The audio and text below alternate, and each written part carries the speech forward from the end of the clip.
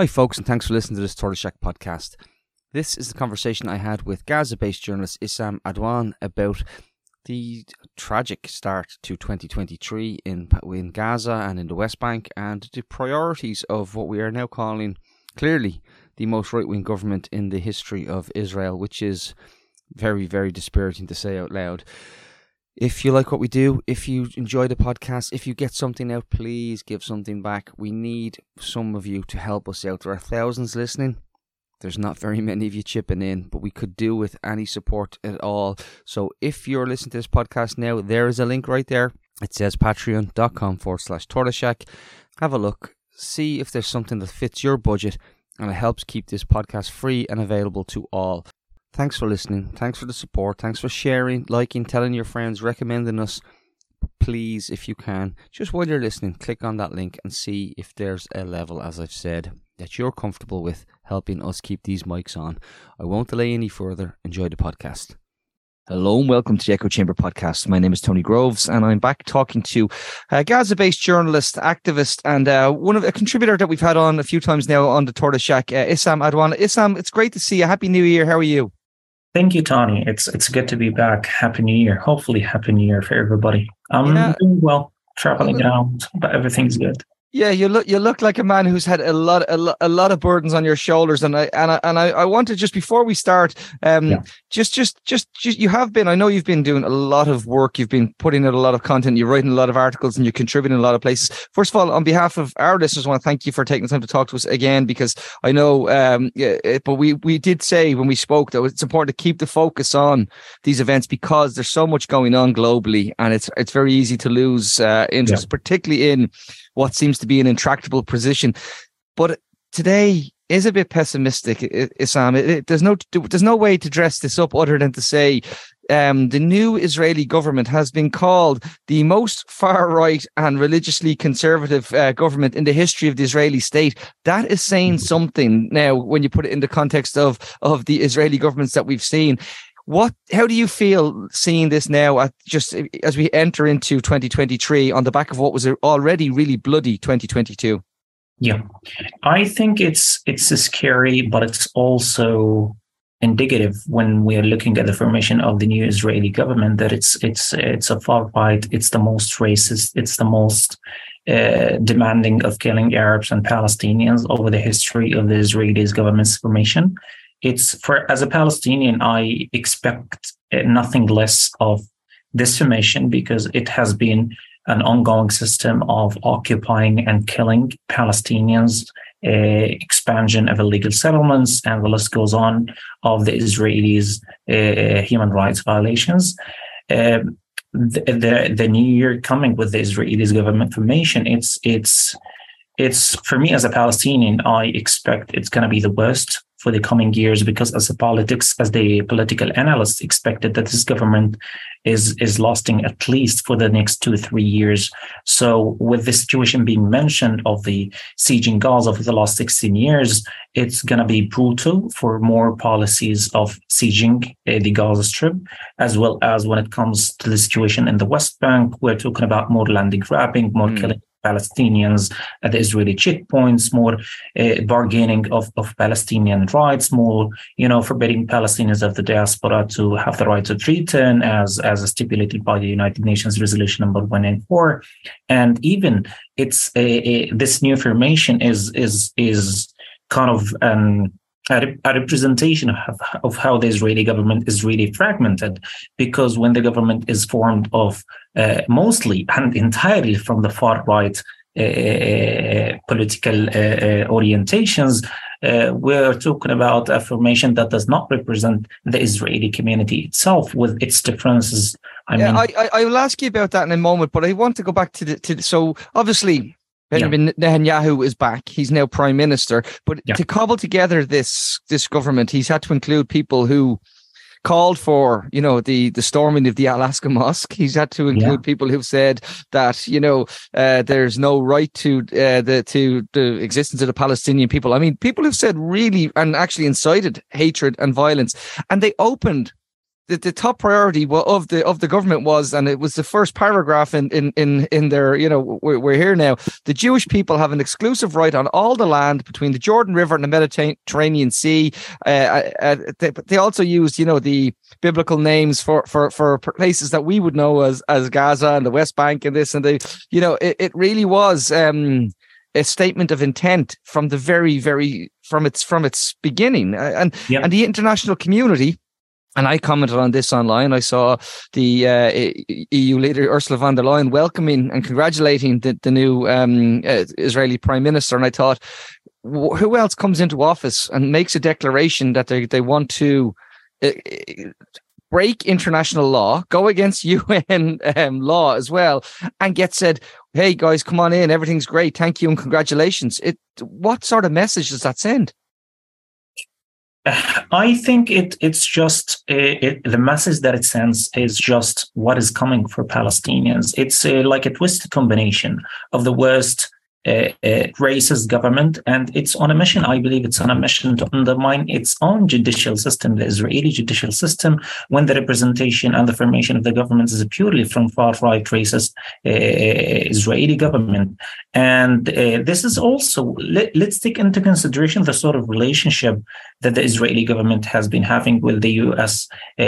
Previous Donald Trump's administration. This is sort of like homophobic, xenophobic, racist, far-right America, and the scary, statements of supremacy, white supremacy in pure. But this is a sort of formation of Israeli supremacy, where the most radical and racist Israeli officials are forming this government. And about Itmir Ben-Gvir in particular, he's not only calling for Palestinian killing, but he actually contributed while doing his mandatory military service, and the Israeli government itself, they exempted him from the mandatory military service because of the brutal racism and the practices he has been doing during the military service. So this is, I would say, the finest example and the worst representation of what the new Israeli government is, and what the future that waits for the Palestinians as well. Well, the one thing, we've been speaking in 2022, we saw a lot of escalations in violence. We've seen attacks. We've seen propaganda. You recall there was a video put up by the Israeli Defense Forces claiming that one of the worst incidences when 4 children were killed was actually caused within Gaza, and that was proven to be incorrect. And they admitted, whatever it was, 10 days later, that it was great because the lie had already gone around the world, and they had pretended that this. And now we see where they're actually the pretense has been dropped. They've been raiding, particularly in the West Bank. They've been raiding the West Bank and arresting people, and now what they've helped do is actually radicalize younger people. And it does seem that the conflict, it's like me saying, I'm going to go up to you, Sam, all the time and spend 3 days punching you in the face. And then when you hit me back after 3 days, I'm going to say, he hit me. Yeah, and you are a terrorist purely. You know what the Israeli government has been doing to Palestinians? They're not only practicing, I would say, or only violating human rights and practicing terrorism on Palestinians, but they are also undermining, over the last 74 years, they have been undermining who is called as a Palestinian citizen. So to the limits and to the extent that now they are not allowed particularly on the international laws, but allowed on reality to kill Palestinian children, to kill Palestinian women, to kill Palestinian young men, elders, whoever they are, assuming or claiming, or let's say accusing of doing aggressive attacks against the Israelis or the Israeli military checkpoints. And this false claims and accusations against Palestinians, they have turned for hundreds of times in the last year that they are false accusations, and it's just accusations to claim that Palestinians are aggressors and the Israeli soldiers are free to shoot down sight whenever they feel in threat. It's a lot.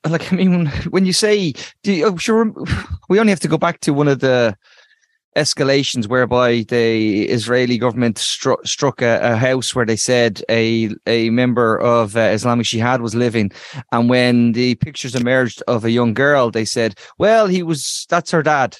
So, yeah, exactly. So it was like this, and she's not even a family member. She wasn't. But the lie was straight out and said that's her dad, and that's what she gets for being born to a member of Islamic Jihad. Can we touch on a point though? I think that's actually important, that within Israel itself, we see there's a huge polarization. This is a far-right government. This is a far-right-led government. But there is more secular Israelis and there are more left-leaning Israelis.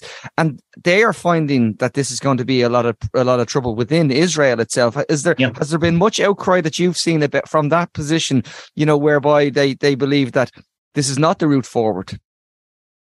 Yeah, that's true. I think to those who claim that the new government, an explosive combination of ultra-Orthodoxy and the most radical racist right-wing, represent the real face of Israel for the coming 2023, it's actually partially right, because this government for change, if it was an artificial creation of right, left, and center, whatever those terms could mean inside the Israeli society, along with the Palestinian minority party, it's also a fact that the Israeli society is fragmented, and this political construction of the Israeli government, it's undermining the true diversity representation of the Israeli society. And for those political analysts inside the Israeli society, they realize what that could mean to the judicial system, to the enforcement of laws, to the, I would say, sort of the agreements ahead with the Palestinian leadership, whoever they are. And this is alarming for the Israeli society itself, because it raises many concerns of what will be done on the grounds of politics, on the ground of dealing with the Palestinian community, with dealing with also international communications with regards to Iran issue that Israel raising from time to time about concerns of having a propaganda against Israel and lots of other things that the Israeli community will not even feel safe towards, because the formation of the government does not represent the diversity of the Israeli community. It clearly doesn't, when you have a finance minister saying, "Well, we'll thrive under biblical laws." Yeah, I mean that is at odds with the idea of Israel as what many of the Israelis want to be, a liberal democracy. That cannot be seen. But there's also this line of the Jewish people have an exclusive right to all the land, and that's been put out by several of the new the new ministers that have been appointed, and it's a very worrying time. International communities, we've spoken about this so many times, but we see it yet again. And you said the previous Trump administration and how he tore up rules, but is there any kind of Is there any kind of condemnation of some of this from other quarters, or is it, or are we yet again at the stage where, unfortunately, as we were last year, other conflicts have taken up too much of the bandwidth, and we're not seeing people keeping an eye on what does seem to me to be something that is going to escalate, sadly. Yeah, for sure. I believe the international community will start to realize how dangerous the current formation of the Israeli government is, when there are hundreds of Palestinians dying, unfortunately. And those realities we have been taught through experience of being under war for more than 5 times, of regular, suffocation of the Gaza Strip with the Israeli policies, with the continuous illegal land grabbing, and with continuous killing of Palestinians at the West Bank, and loads of other human rights violations. We have learned that the international community will only care when there are hundreds of Palestinians dying, particularly from Gaza. So I would assume, and hopefully it's not a reality, but I would expect the next coming war on Gaza will be the alarming of the international community of how dangerous this Israeli government's formation is, and they're not going to do anything about it, because if they are capable to do anything about it, they would have done that for the past 74 years. And this is, I would say, the cycle of what the Israeli government's formations are about. It's just more land grabbing, more killing of Palestinians, more policies of land ownership as they claim, more policies of undermining the Palestinian rights to use their natural resources, the freedom of movement, and loads of other things. Access to the seas, access. Yeah, and we've seen the blockade. The blockade remains, and fishermen are finding it very difficult to even replace things because they're not being allowed to get things in, and they're being restricted on where they can go. In terms of within, say, Gaza particularly, some of the soundings out of leaders within Hamas, and that doesn't point to a good picture either. That they've said that there will be counters to any Israeli aggression. How do you feel that is going to develop over the next few months if Israel does go ahead and continue to expand illegal settlements as they have said they will? I think with the hopefully change inside the Palestinian community and the Palestinian leadership, this is also provocative when the Israeli new government's formations are mostly from far-right, most racist government formation. It's alarming inside the Palestinian community, and it's provocative when the very beginnings of this Israeli government's formation is that Itamar Ben-Gvir is violating the Al-Aqsa compound, is enchanting along with Israeli Zionist settlers the death to Arab and loads of other alarming concerns for the Palestinian community. And we have seen when the new government's establishment started with him breaching Al-Aqsa compound and bragging about it honestly. And this sort of action is provocative for not only for the Palestinian community but also the political factions here in Gaza. That if any case the Palestinians are responding, this will be considered a new escalation of war between the political factions here in Gaza and Israel. And this sort of cycle of non-rest violence, it's not helping the Palestinian community to recover from post-wars, and it's not also helping the Palestinian leadership, despite that I have no faith in. It's also not helping the Palestinian leadership with chasing the ICC with the war crimes committed over the past 74 years. It's not helping whatsoever the Palestinian community, and it's not helping the leadership, and it's also contributing to more land grabbing, because when the Arab community's eyes are directed towards those numbers of people dying and those numbers of houses bombed, they wouldn't care to the actual realities of the illegal settlements expansion and lots of other things on the ground that are happening. But they know that they are happening, but they can't pay attention to because sometimes they value the news of people dying more. Yeah, I understand. This is what the Palestinians are terrified of. It is the fog of war, and I do think you're right to point out the lack of progress by the Palestinian leadership politically has been look, it's been frankly terrible. Like there's been very little, and there's been not been very good at actually getting enough of let's see what the playbook is. We see how we escalate a conflict while expanding illegal settlements. There was a big turnout. I think it was thousands of people within Israel did turn out to say, this is not the government that we want. This is not the government that represents the Israeli people. There is I think some hope there. Can I go to to Gaza, particularly as we know this time of year? How is the economy? How are things going? Because I mean, you posted a picture of people bringing in the strawberries, and how is the economy going itself? Because every time, that is one of the big concerns we've seen I think it was 2021 during one of the escalations that livestock were actually killed. And that was one of the punishments that happened, and it results in a lesser harvest. How are things there now in terms of the actual local economy? It's actually, Tony, it has been deteriorating, and it's really a matter of a fact that it will keep deteriorating, because when the economy of a specific geography is mainly dependent on its occupiers' policies, then we understand what's coming for the future, that Israel controls the import and export of the Gaza Strip, and it controls what sort of goods entering Gaza and what sort of good coming out of Gaza.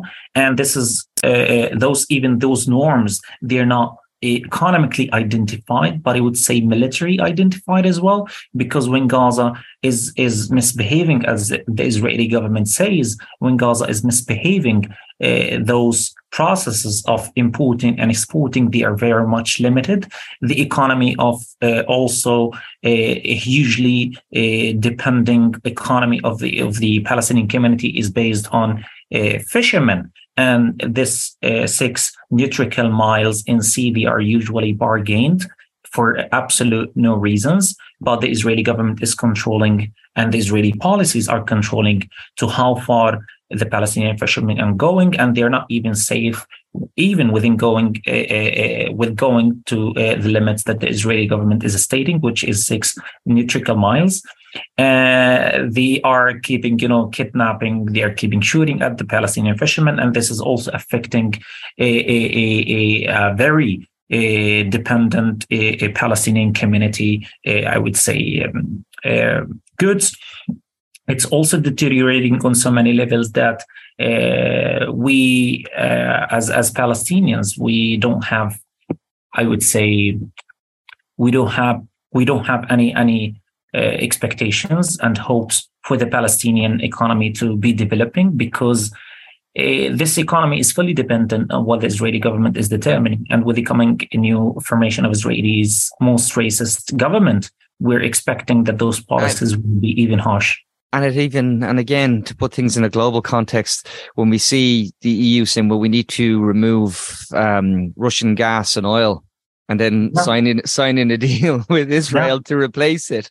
Does that worry you, where well, because we can talk about human rights, but when people start talking about human rights, what they quickly say is, well, what really matters is, gas and oil and the economy, folks. And that do people within Gaza see that and look at the EU and say, why are you replacing what you call blood, oil and gas with more blood, oil and gas? Yeah, it's actually, I would say, with the Palestinian community, they're not fully recognizing those sort of issues, because when you have 2 issues, one of them is securing food and water for your children, and the other issue is the Israeli stealing your own natural resources. I would say normally you would rather focus on bringing food and water for your children. And this, what the Palestinians have been suffering over the past 74 years, is sort of distraction with basic human rights, securing and, having, rather than understanding the political orientations and the political, the international political scene, understanding how it affects the Palestinian-Israeli issue and how to react on that. There's no much space of analysis for that or acting for that inside the Palestinian community. But it's also, I feel it's sort of being our responsibility as people engaged with different communities and, different media outlets, trying to educate as well as educate the Palestinian community that there are other things that we need to look at as would say, as normal human beings, because politics are now shaping, not now, but they have been shaping the way of how we live, the way of how we survive, and also the way of how we are being killed.